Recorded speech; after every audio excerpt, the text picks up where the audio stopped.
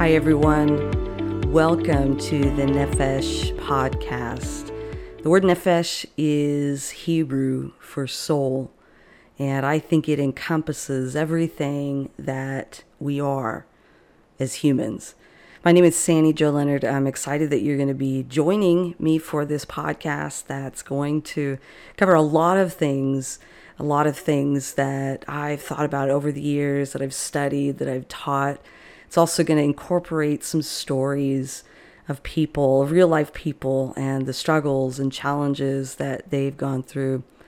I think that our stories are so powerful, whether our individual stories or our collective stories as humans. And, we've come out of this pandemic, this global pandemic of COVID-19. And I think there is a collective story that has been forming and will continue to be formed as a result of this pandemic and its effect on all of our lives, or globally.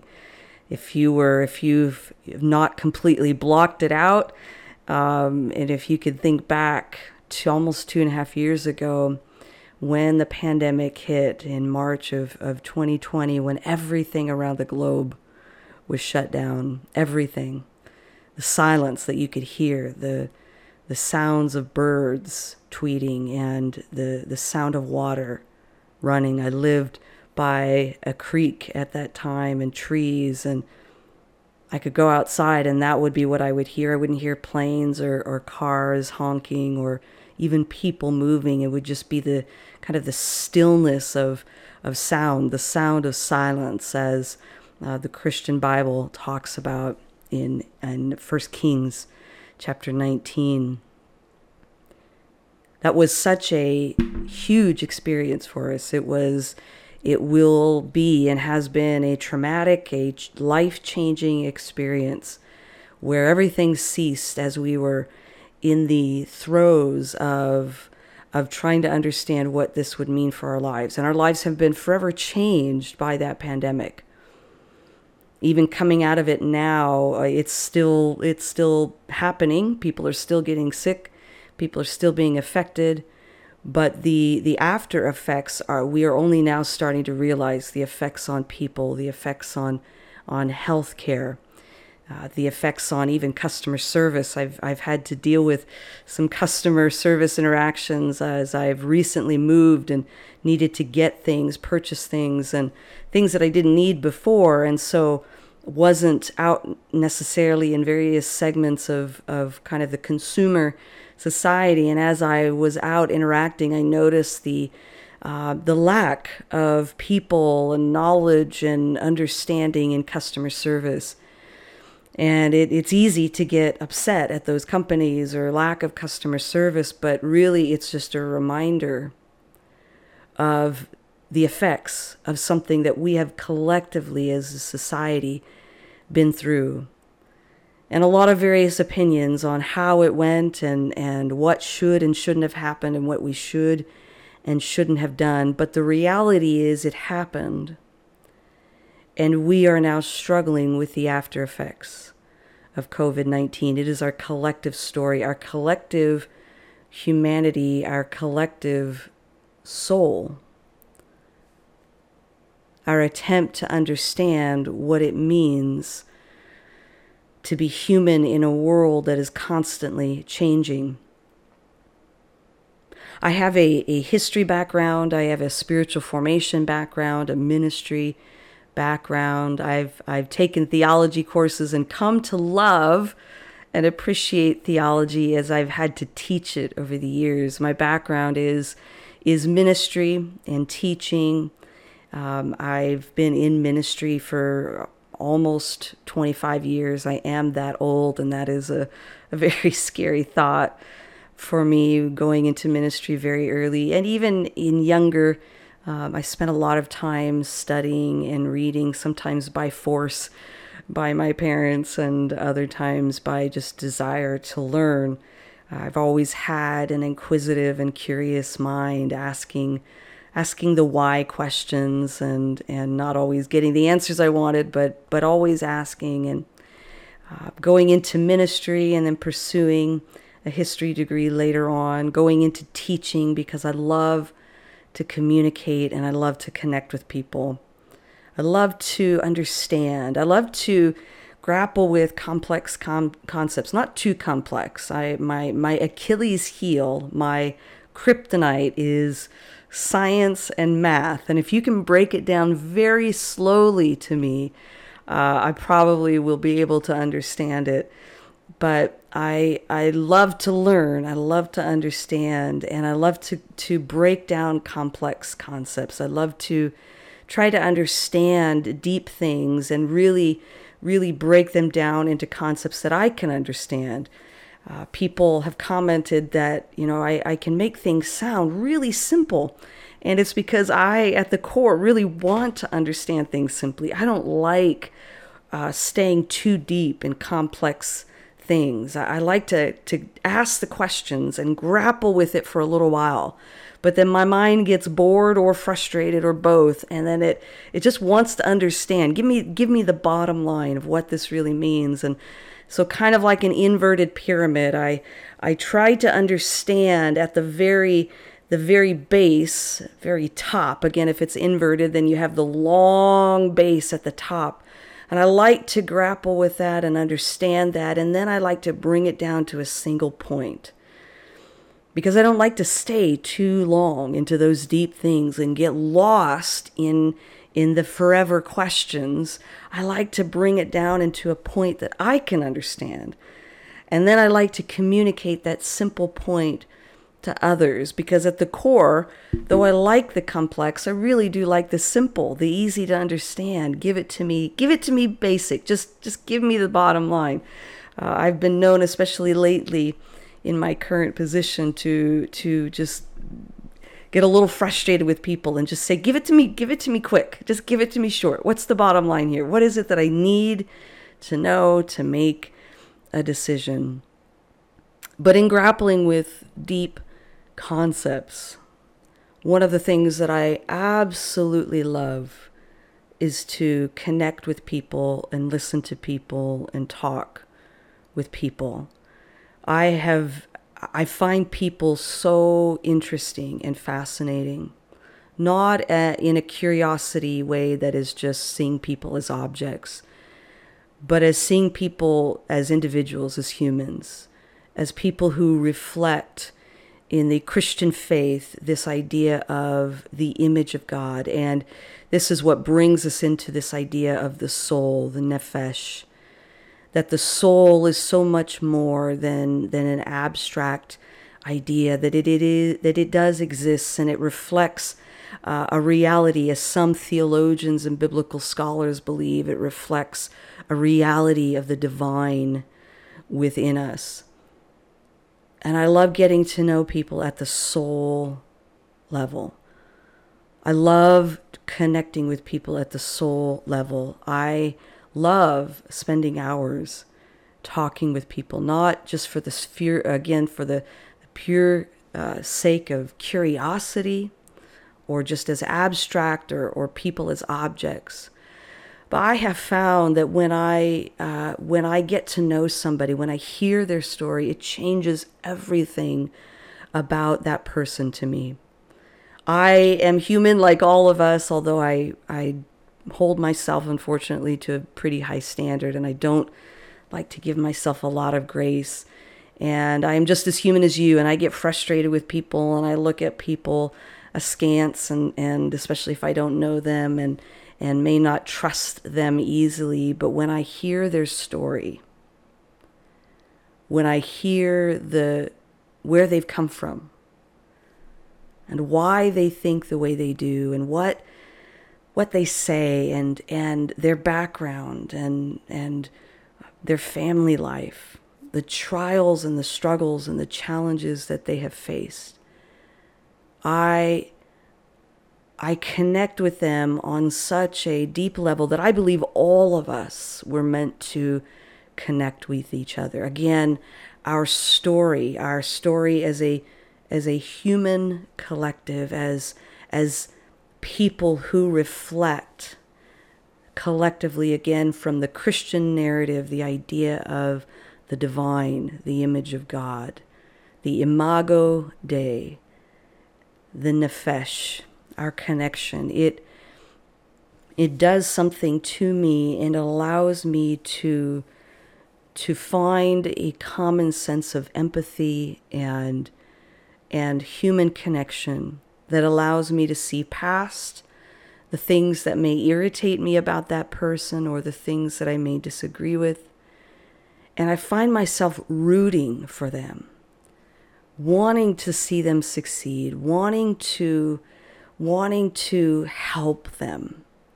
As a professor for the past almost 13 years of my life, and before that, a youth pastor, and even before that, I've been in pastoral ministry for a long time, 11 years as a youth pastor, and discipleship pastor, working even with kids, a kids pastor. That is not my gift. I love babies. I love kids. Absolutely love them. But I am not that creative, and the poor kids who had to struggle with me as being their kids pastor. But I love kids. I love babies. I think even more than I love big people, humans, big humans. But as I've interacted with people from all walks of life, and especially as a college professor, if there's a student who maybe is struggling in my class, or who's causing problems, who's disruptive, or who gives me a hard time, it can be hard at times to really care about their success. I mean, I care about them. I want them to succeed, but honestly, if they're disruptive, if they're challenging, it can be hard. But when I get to know them, when they share something about their lives, or they allow me in, or they allow me access to understand their stories, when I find out maybe that they've come from a difficult background, a troubled home, when I find out that they're living on the streets, or they come from abusive homes, when I find out that they're a single parent, or their child has developmental delays or learning disabilities, or that they have a learning disability, when I find out that there's something, they have a physical illness or something that they're struggling with them, they have maybe unknowingly invited me into their space, their soul space. And I begin to root for them. I begin to want to help them. I begin to want to do whatever I can to see them succeed. There is something about allowing ourselves to be open to share and be open to hear and receive. It is one of the reasons why, in combating issues of racism or stereotypes or sexism or ageism or any type of ism, that one of the things that we are encouraged to do is to get to know the other person. If we have a stereotype about a person, or a bias against somebody, or we again struggle with some type of ism, when we actually take the time to get to know that person, we find that we, even if right off the bat our ism, our bias doesn't change, we may begin to develop a tension, a incongruence, that where we have this bias, but it butts up against, it comes up against what we have now begun to understand and hear about that person in their life.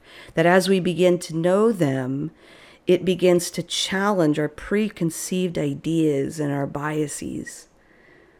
Getting to know people and where they come from, I believe, sparks a human compassion and empathy within us, a human story, something that we have in common. When somebody shares that they have a developmental delay, or I see that they have some type of delay or disability, or something that with which they are challenged, I am immediately drawn to them with a sense of compassion and empathy as I think about my own family and a niece who has developmental delays. And I am immediately overcome with empathy and compassion. And I want to help, and I want to know them, and I want to find ways to connect with them. I believe that this is the part of that nephesh, that part of that soul, part of us that draws us to each other, part of us that again, within the Christian narrative, we believe that all humans are made in this imago Dei, the image of God. In the Christian Bible, in Genesis chapter 1, it says that God created both male and female in his image, in the image of God, and that he breathed into them the breath of life. Now, scholars, theologians, they're not quite sure what that means, what the image of God means, how is that reflected in our daily life, in our humanity. It's unclear, and again, the speculation has taken place over thousands of years. But at its core, I think it means that this divinity of understanding, or this godlike essence at the very least, this perhaps soul part of us, perhaps our conscience, perhaps that part of us that really truly understands right from wrong, perhaps that sense of values and morals and ethics. And I believe that essence of likeness, that love that is embodied within that Christian understanding of God, that God is love, that all of those parts of us are there.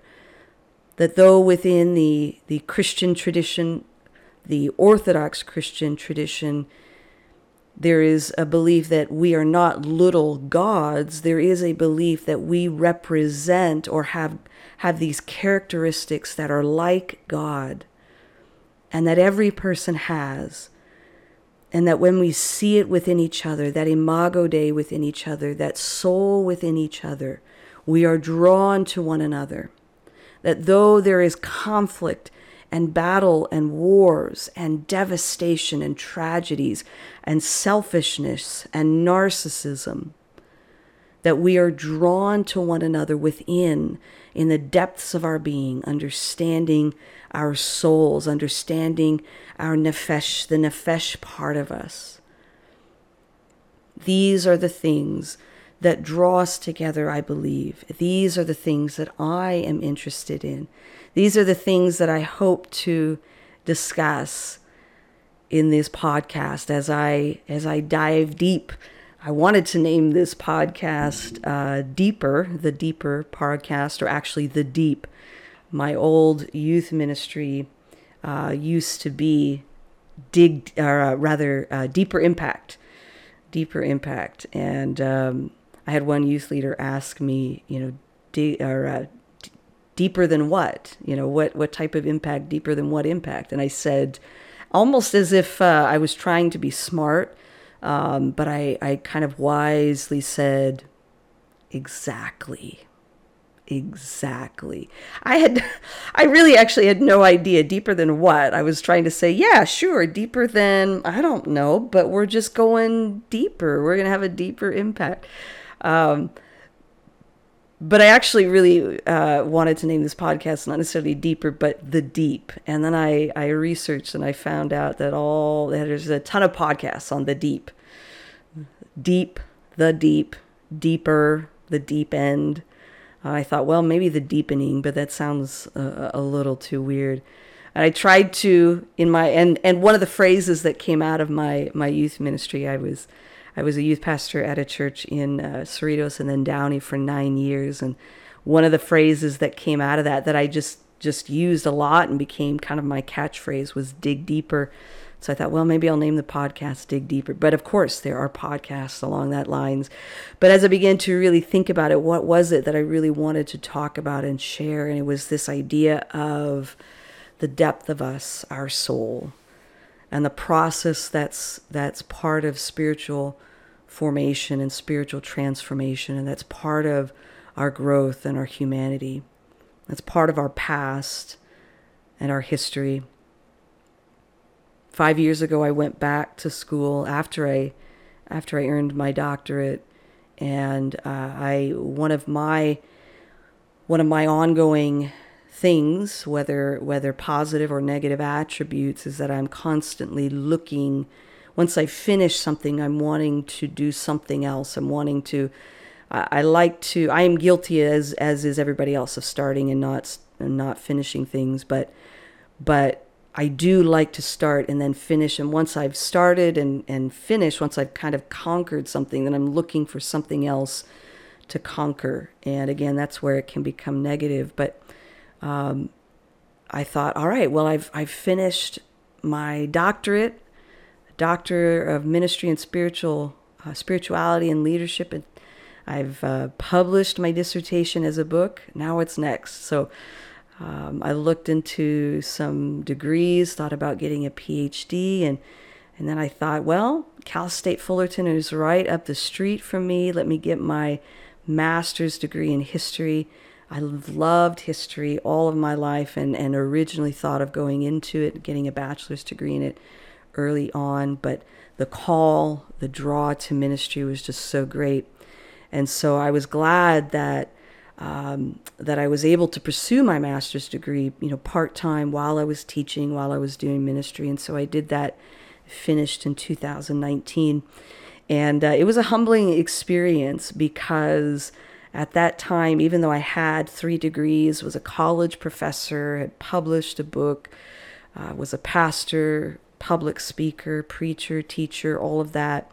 I was, by that time, probably one of the older graduate students in the class, and I'm sitting in with these 20s and 30-year-olds, and they know so much more than history than I do. They're running circles around me. The professor asks a question about something that happened at such and such date, and I'm racking my brain thinking, wait, I remember that. There was something, and immediately another student has an answer, and they've raised their hands or they've said it. And I'm thinking, I am not going to make it. I don't know anything. I thought I knew history, but I don't know anything. And, part of it is because they've got their bachelor's degree more than likely in history, and that immerses you in school, in college. Your bachelor's degree is designed to really immerse you in the broad aspects of any type of a topic. And so you're taking so many courses. Half of your 120 or 130 unit degree is built around the topic. And so you're taking so many different courses and reading so many books, broad books about this topic, because it's trying to immerse you into it. It's a throw you into the pool approach, but meant to give you a broad overview. And you're memorizing a lot. You're memorizing a lot of dates, especially if you're history. But if you're in, a biology degree, you're memorizing all of the various terms that you need to know and the various parts of the body that you need to know. You're memorizing all of that, and you're learning this stuff, and you're preparing for exams on note cards that have the definition and the term. That's what a bachelor's degree is designed to do. By the time you get to graduate school, think of going back to a pyramid idea. Take that pyramid and keep it, rather than invert it, keep it at its normal shape, where you're looking at it, and the point, the bottom is a long base, and it goes up. As it goes up, it narrows to that point. Well, education is like that. You start out at the narrow base, particularly in college level, at the bachelor's level. You're starting out at a broad level, and then as you go up with each successive degree, you're getting to a point where you are very knowledgeable. Yes, you have a broad knowledge base, but especially the doctorate is designed to bring you to a point where you know so much about a very narrow point. So if your degree is in history, you've taken a bachelor's, or if you've got a PhD in history, more than likely you've got a bachelor's degree in history that has given you all the raw data, that has given you, you're not analyzing so much as you are knowing the raw data, the dates, the facts, the people. And as you go up and you get to that graduate degree, you're beginning to analyze and synthesize. You're beginning to take that raw data and you're beginning to ask questions. What does this mean? And how has this affected us? And you're focusing on time periods. And for me, I focused on European and Middle Eastern history. And so that's still very broad. And so I focused even more on the Jewish history from the late 1800s through World War II in Europe. And then I focused in Middle Eastern history, I focused on Islamic history, and specific the Islamic religion. So my point began to narrow, my focus began to narrow.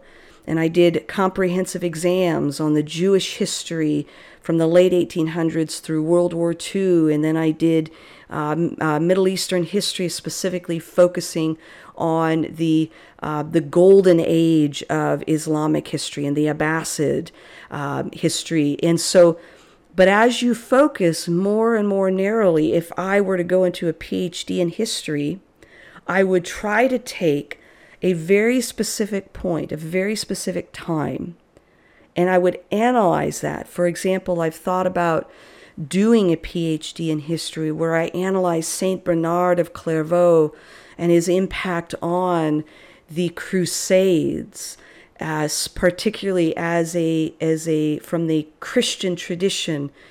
And mixing my background both in spiritual formation and history, because Saint Bernard of Clairvaux wrote beautiful, beautiful writings on the love of God.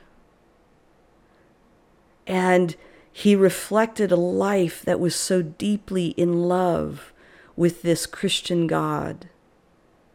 And yet the paradox is that he also wrote about killing the Muslim infidel who lived in Jerusalem. And through the Crusades, it was the Christian empire against the Islamic Muslim empire, fighting over a very, very narrow strip of land in the Middle East, that place that used to be referred to as Israel and then finally Palestine.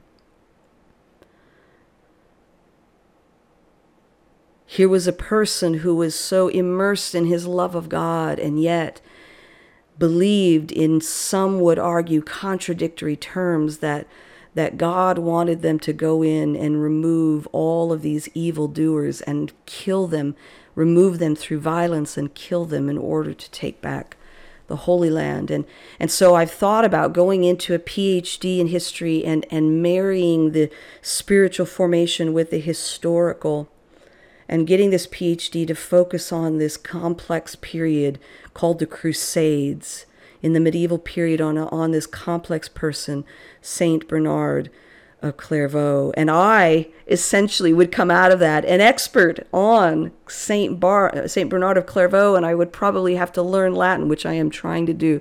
It is a struggle. That is not my natural gift.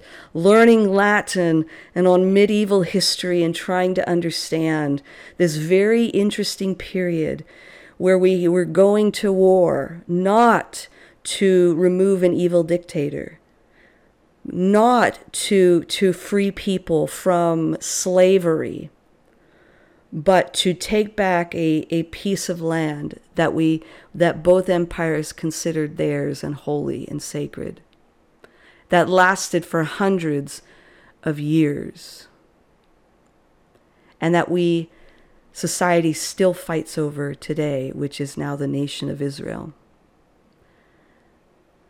So in education, going from this very base all the way up to a very narrow point where I become that expert in that particular field. Well, in pursuing that master's degree in history and really feeling like I did not know anything, it was a struggle. My ego was bruised, was beaten up pretty bad for the 2.5 years that I was there in school, but I am so grateful I did it.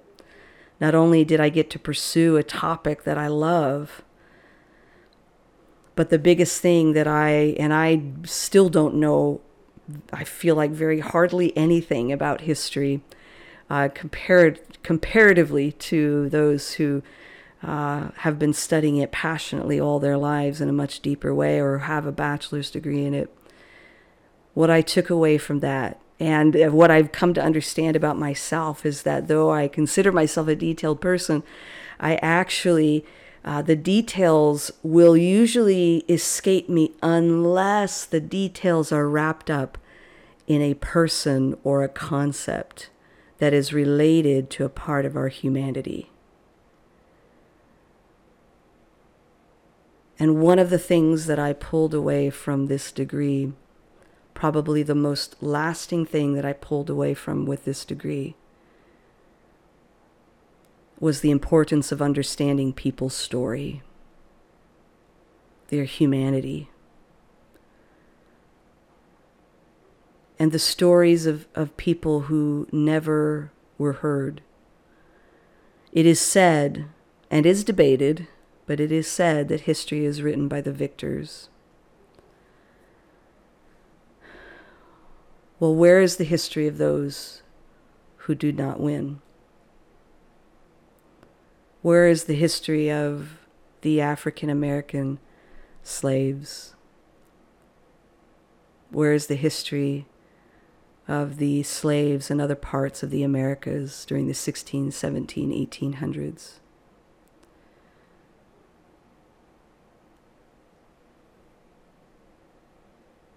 Of any conquered war, any war where there is a conqueror, where is the history of those who were conquered? The voices and the stories of people who've never been able to share their story or their history. Unfortunately, history, again, it's debated and discussed whether or not history is truly written by the victors. And out of that, then, it assumes, and it is, I think, part of it is part of just the way we think as humans. We assume that those who have conquered or who have won were the moral victors, and that the victors who wrote the history were also the ones who should have won and who were the moral and better people, the more ethical, the more moral, or simply the better people. In that assumption, we have lost the voices of those who were conquered. Where are the stories, the history of people who had no voice? Throughout our human history, there have been people who have had no voice. They have been conquered or oppressed, or been minorities,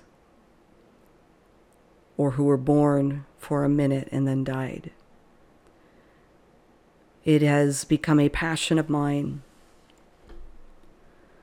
to ensure that every person is heard and is seen, that every soul is recognized, that every soul is valued and heard and understood. And so as I begin this undertaking of this nephesh podcast, it is my goal to, as I share, for you to hear and be heard and to be seen, even through the distance of this podcast, for you to resonate with these stories, for you to find your own voice and to share your own story, to recognize your own soul and the precious thing that it is, and to connect with the divine, with that divine other, and to connect with others so that your purpose and understanding of your value in life may exceed your own reality, whether good or bad, to understand a larger reality that lives beyond you, your soul and your life with the God, the creator of the universe. That is my goal. And I hope that you join me on this journey. We'll see where it goes and how it comes together. But I already have in my mind amazing places. The places we will go, as that Dr. Seuss book says, but people that I want to connect with. Just ordinary, what I would say, ordinary people who are extraordinary. I don't think anybody is ordinary. I think every person is extraordinary. But the stories that we will encounter and share and come together to talk with. I'm hoping that you will join us. I'm so glad that you've taken this time to listen to me. I've been told that I have a soothing voice. I take that to mean I put people to sleep, but that's okay. You can put on the podcast as you go to sleep at night, and I will soothe your mind and bring you to a peaceful point of rest and shalom, as peace means or is interpreted in Hebrew, shalom, bringing you to a point of peace. I'll take that as well. But excited to have you with us. I'm not even sure I gave my name. My name is Sandy Jo Leonard, and this is the Nephesh podcast. Thanks for listening.